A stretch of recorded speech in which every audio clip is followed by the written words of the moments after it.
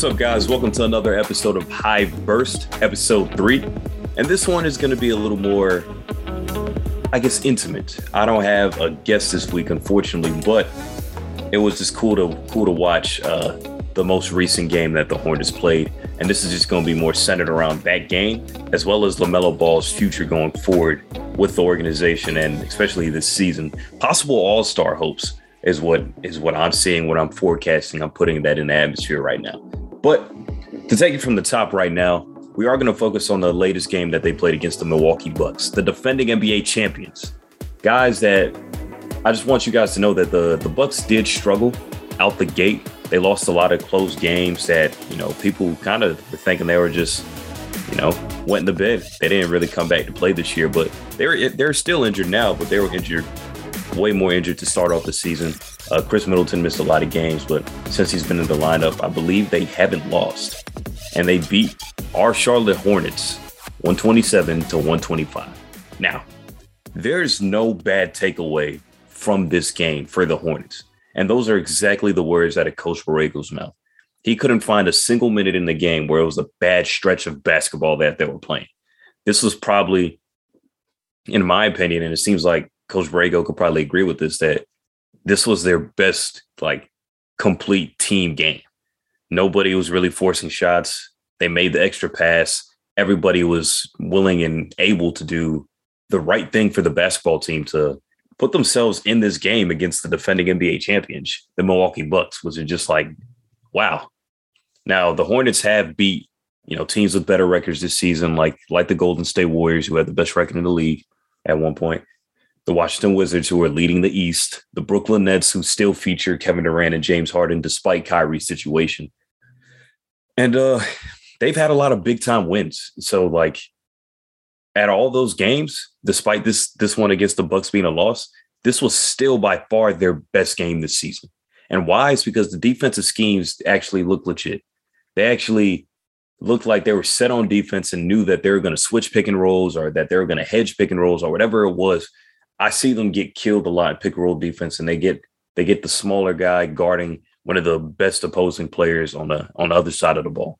Now, Giannis still had 40 points. Yes. I mean, it's Giannis Antetokounmpo. There's not a lot of teams that could contain him to 20 to more than 30, 40 points a game, honestly. But still, everybody else was kind of shaky. Chris Middleton, his big shots, Drew Holiday, you know what they give. But the role players is what wins those games. The Grayson Allens for that team, Bobby Portis, guys like that, Pat Connaughton. They slowed guys like that down and just kind of let Giannis do him, because that's how you beat the Bucks. You try to wall up. Now he has this turnaround post fade that he hits off the left and right shoulders. Now he looks comfortable pulling up from mid range, looks comfortable taking 3-pointers now. Giannis his game is a work of art. It's a work in progress, yes, but it's a work of art because it gets better year after year, and he's only 26 years old. But the Hornets still found a way to put themselves in this game despite Giannis's 40-piece that he put up, because LaMelo Ball kept them in this game with a career-high 36 points, as well as a career-high made in threes with 8. He shot the three-point ball 8 for 15, still to go along with 9 assists and 5 rebounds as well. So he chips in and flirts with a triple-double or a double-double every single night.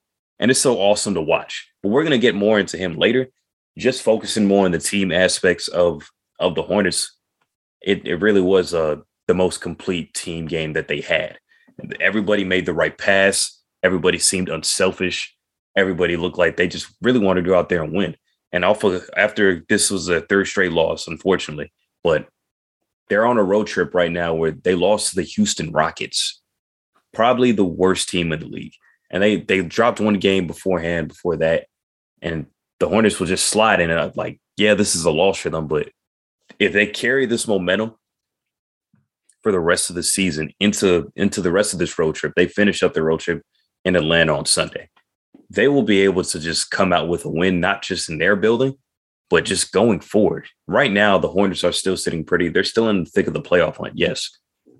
But if they could replicate this performance 5 times over and for the rest of the season, preferably, of course, you're going to have an off night. But this was their best performance and their best chance to put the league on notice that they're not going to let the big brothers of the league, so the big dogs, the the championship favorites, if you will, bully them on any given night.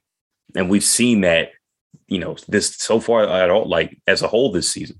But now they look, after watching that game, I'm a lot more confident, just me personally, in what they can do on both sides of the ball. And a lot of people and fans had question marks, reporters that I've also talked to just have question marks about their defense. But when they actually want to play defense and lock up and aren't worried about the other side of the ball, don't worry about them. They will have people looking like a deer in headlights with how smothering they could be if they really feel like it. It's a young team, so you have to get them to buy into the schemes that good defense on one end of the court makes for easier shots and better shots on the other end, whether that be in transition to catch the defense off guard, what if that just lets you build off momentum off of a block shot or a toughly contested missed shot that you guys forced. So they're still learning that the average age of the team is probably no higher than 26, I can imagine. And they're veterans that we're talking about outside of Gordon Hayward, who's well into his 30s, like early 30s. Terry Rozier's probably around the same age as Giannis, 26, 27. Same thing with Kelly Oubre. These guys have been in the league for 6-7 years, but they're veterans, but they're not old head veterans. They don't have that guy. If you had to choose one, it'd be Ish Smith. But anyway, back to LaMelo Ball, because his career night was just astounding. And I don't know how they really let this game slip away. I mean, yeah, it really just came down to who had the ball last. I'm lying. But still, LaMelo Ball is just, he go to show the whole world all over again that I deserve to be the number one pick in my draft class last year.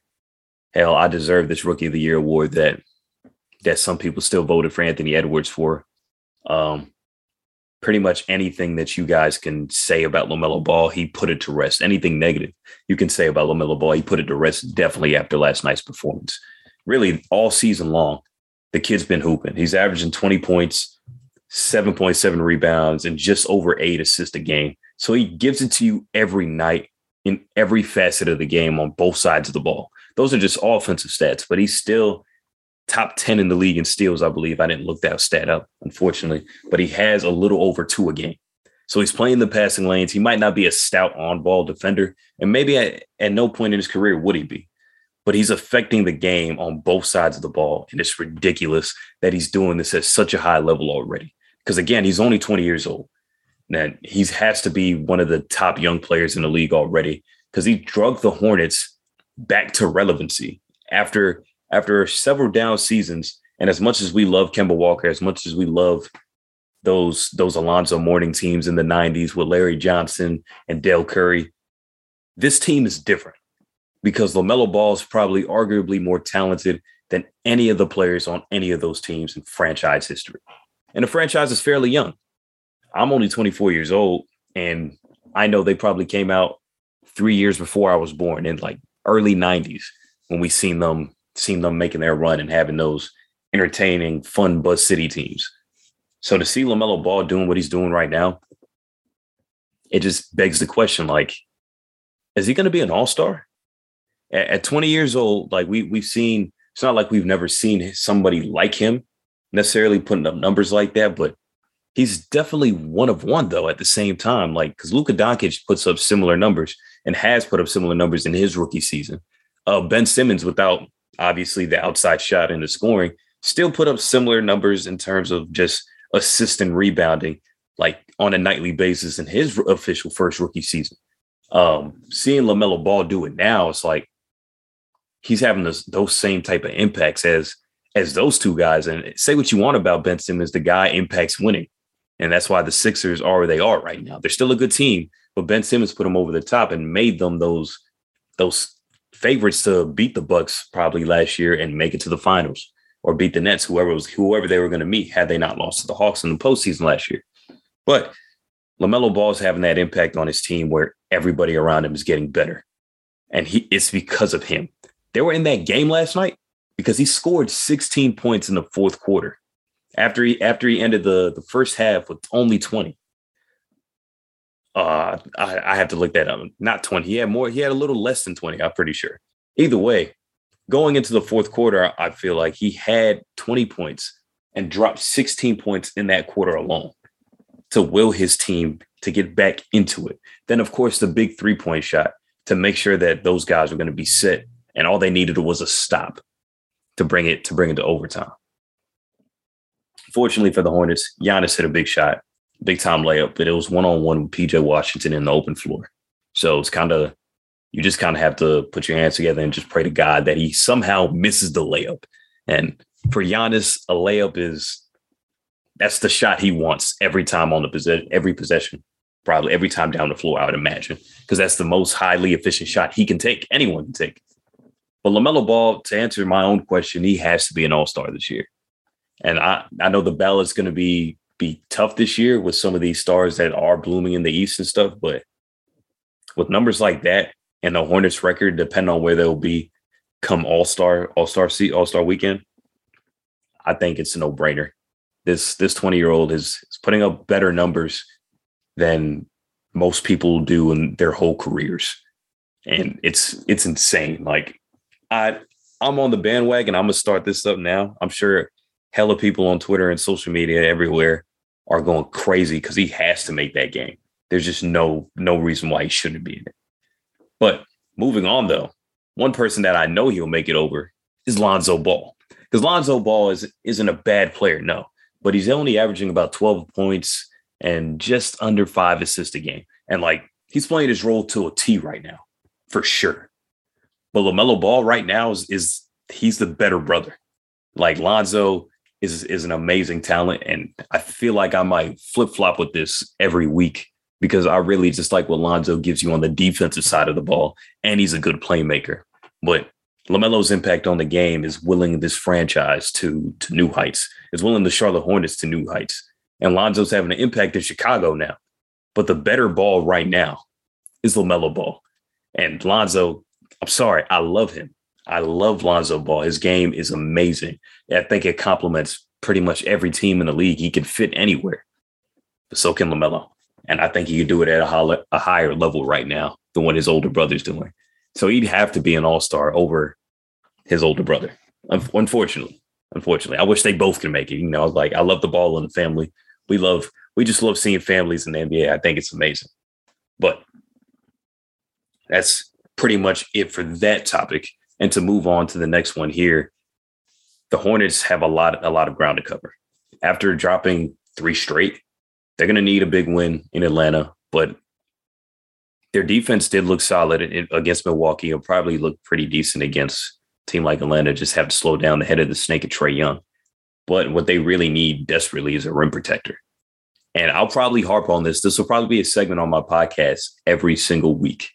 They need a rim protector to actually stay competitive and to actually slow teams down and take them out of the sets that they like doing, or the easy looks around the elbows and the post and just around the basket in general. You have a rim protector, you swallow all of that stuff out. Everything gets filtered out into the big man where he can make a play at the rim, and they're going to have to meet him.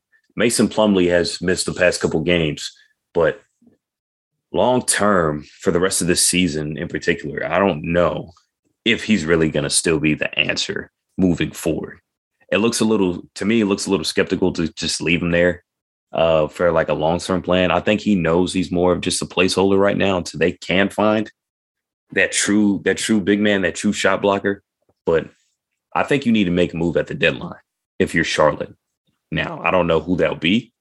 I really like Miles Turner being that guy, just because he fits this new NBA scheme of being able to space the floor and block shots at the same time. So I really think that they should probably get into trade talks with Indiana. I think even Mitchell Robinson in New York would be another interesting piece. Just swing for the fences for somebody that you know could actually provide you these stellar minutes on the defensive side of the ball.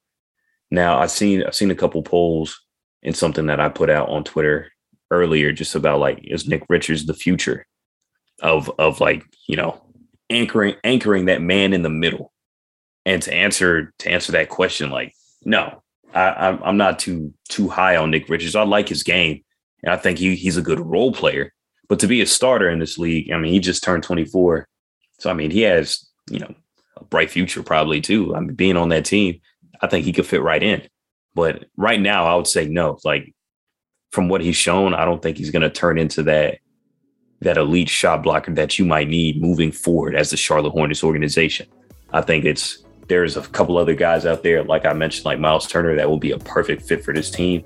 I want somebody that can space the floor, because that way when I'm running pick and roll sets with Lamelo or Terry Rozier, I can pick and pop because I can give the ball to you. If you don't cut down hard to the basket, if you don't drive down to the basket, you can space out, give me more room to operate for the drive. If they decide to commit to me, then I'm kicking the ball back out to a shooter, somebody that I know can hit down a mid-range 16-footer or just extend his range out to the three-point line. And that's my take on it. I think it makes the most sense to go for a guy like that. If I'm the Hornets, I'm all in on a floor spacing big man that can block shots at the rim. I think that right there will take them to the next level if they were able to make a trade before this season's over. But that's pretty much it. You know, like I said before, it's episode 3. It's high burst though. So when I don't have a guest, I want to keep it in this 15-minute range, 15 to 20-minute range, just because I don't want you guys to hear me ramble on anymore. But again, make sure you follow my Instagram and TikTok, every social media pages. I lost my Twitter right there. From Twitter to IG, especially the ones I'm mostly active on at Jerry, DONATIEN on Twitter. And for Instagram, it's JK and that same last name I just spelled, Janosian. So make sure you guys stay tuned and keep up with the Hornets news. High burst, baby. Let's go.